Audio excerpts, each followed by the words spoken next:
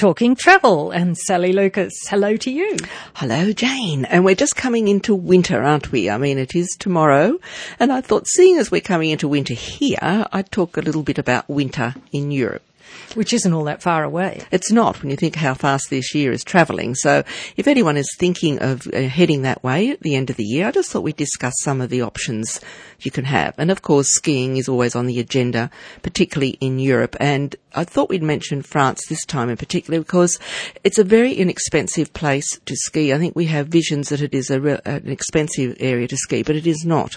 And the whole thing is it's got such a wide variety of slopes and pistes and different levels, of course. And, you know, if you look at a map, which I have here somewhere, Jane, and I've lost it, but that's all right, I'll find it. Yes, here we go. So, you know, you've got ski fields even up sort of near the border of Germany, near Strasbourg and Freiburg, which is the Vosges. Then you have the Northern Alps, which is near Geneva. You've got the Southern Alps, of course, which is obviously further south down past Grenoble in that direction. You've got the massive Central, which is west, about southwest of Lyon. And then you've got the Pyrenees, which are virtually almost down on the Spanish border. So you've got a wide range of ski resorts and slopes to choose from. And as I said, to suit all levels. The interesting thing this week, they've had people come out here to discuss with travel agents in Sydney, actually, from the area of France called the Montagne and the region there that has a lot of ski resorts within that particular region. And they're also talking about marmots, which are these funny little creatures that look, I don't know what they look like. Do they look between a mouse and a wombat? Bigger than a mouse, I think. Yeah, but they're finer hairy. than a wombat. Yes, but that wombatty shaped face. Yes. They're cute little creatures anyway, but yes. Apparently they're available to be seen in lots of these areas apparently. And people go just even to try and find them, these little, and you can do marmot discovery tours. Can you imagine? But you don't have to like marmots to go and visit a French skiing territory. And of course, as I said, there are some fabulous places to go. So they've had these people out here with also the regional manager of the French Tourist Board here in Australia as well.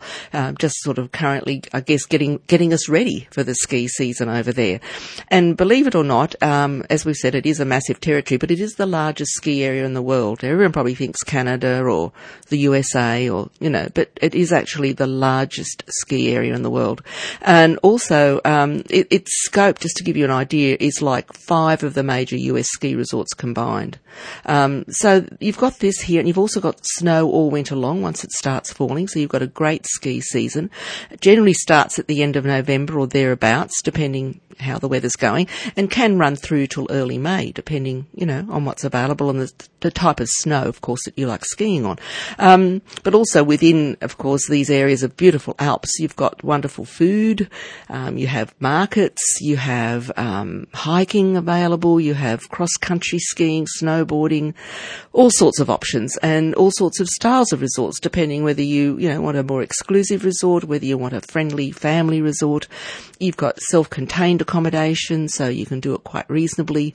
You've got, hotels, and I think the good thing is, lots of these places are very accessible by train. I mean, to some of them you could fly into, say, Lyon or Grenoble. They nearly all offer good connections by train or bus into their resorts. I mean, if you're flying into Paris, it's quite easy to get your train connections down. So, you're not worried about, I guess, sometimes flying in with weather can be an issue. So often train is often the safer way of getting there. And it's a nice way of doing it, of course, of travelling by train through the countryside. I just thought, look, just consider France. I mean, think of skiing. It's, I said Lyon or even Geneva would be another place you could fly into as well, by the way. You've got the Trois Vallées, which is, France's largest ski resort as well. And you've got, 600 kilometres or so of runs. So you think of that, that's quite amazing. So yeah. Think of France, think of skiing, and honestly, if you check into it, you will find the prices are very, very inexpensive. Any excuse to go to France, Sally. That's me, isn't it? I can't help it. Well, we're talking travel, and we know where we're going next. Sally Lucas, we're heading off to winter markets. Yes, Jane, and I think these always look fabulous each year when I look at the photos as the festive market brochures come out and, what's on offer to do in Europe. And we all forget that Europe is so beautiful at this time of the year as well. And we're talking winter now. Winter, yes, winter. At this time. Oh, it's beautiful at this time. I mean, they have a beautiful winter is what I'm trying to say as well. Do. Yes. And you don't get the crowds then. So it's often a lovely time to go. And for us to experience that white Christmas or that white winter that we don't have unless you're down the snowy mountains, of course. But yes, I just think it's nice to talk about these if you're thinking of planning a trip to Europe. And there's a nice little 6-night, 7-day trip that's got 2 departure dates in December, the 1st and the 8th of December. And it's doing some lovely, lovely little places in Germany. And I know you'll correct me with my pronunciation, Jane, because you have a better grasp of the German language than I do. Go to it, Sal. Okay, so we're starting in Frankfurt and we're going to Heidelberg and Triberg in the Black Forest region, which is fantastic to go to that area. It's such a beautiful part of Germany, which I have been lucky enough to get to. And then you're going on to Lake Constance and Hohenschwangau. Sort of. Fussen.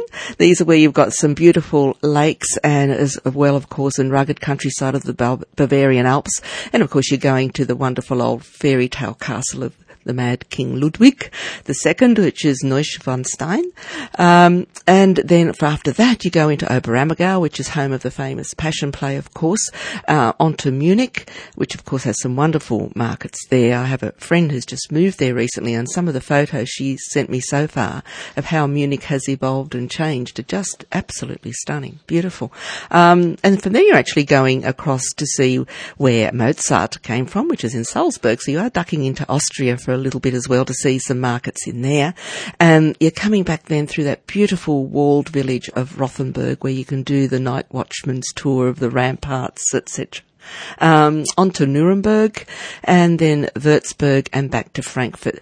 Lovely itinerary, lots of great inclusions, good accommodation, buffet breakfast, you get some snacks and a farewell dinner and all your sightseeing included. So something really lovely to do. And yeah, just think of Christmas markets, and that's with Eastern Euro Tours as the company that runs those, if you're wanting to have a look at those itineraries and just see if they appeal to you.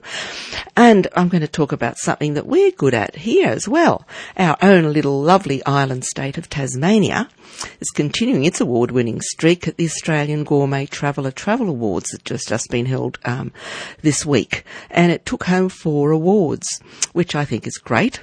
So the star, I think, has been Mona, which people may have heard of, which is the Museum of Old and New Art.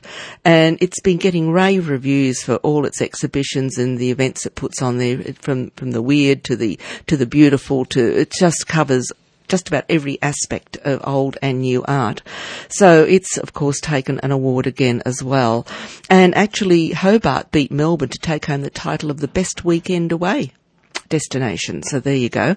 Mona was crowned Best Cultural Attraction, of course, and then they've got other awards for boutique accommodation. They won, which a hotel called the Islington Hotel, and the Best Resort or Lodge was the beautiful Sapphire Freycinet in the Freycinet National Park. So it's actually Australian Gourmet Traveller made a comment that Mona had sort of put the Tasmanian capital firmly on the itineraries of art lovers both here and beyond, but also they say Hobart is not short of pilgrimage-worthy accommodation, eating and attractions just waiting to be discovered. So Tasmania, it's got a very cool climate as we know, but it's still again a great place to navigate in winter. Whether you're trekking through areas or finding little hidden cafes and shops, or they have these wonderful, food and wine gastronomic sort of events you can go to in the winter months as well. So good on Tasmania. It's lovely to see that they've won those few awards. And being recognised for some of their superlative produce and the way they handle it. Exactly. It's fabulous. Well, thank you, Sally Lucas. Thank you, Jane. And we'll talk travel again next Friday after the 1 o'clock news on 2NURFM.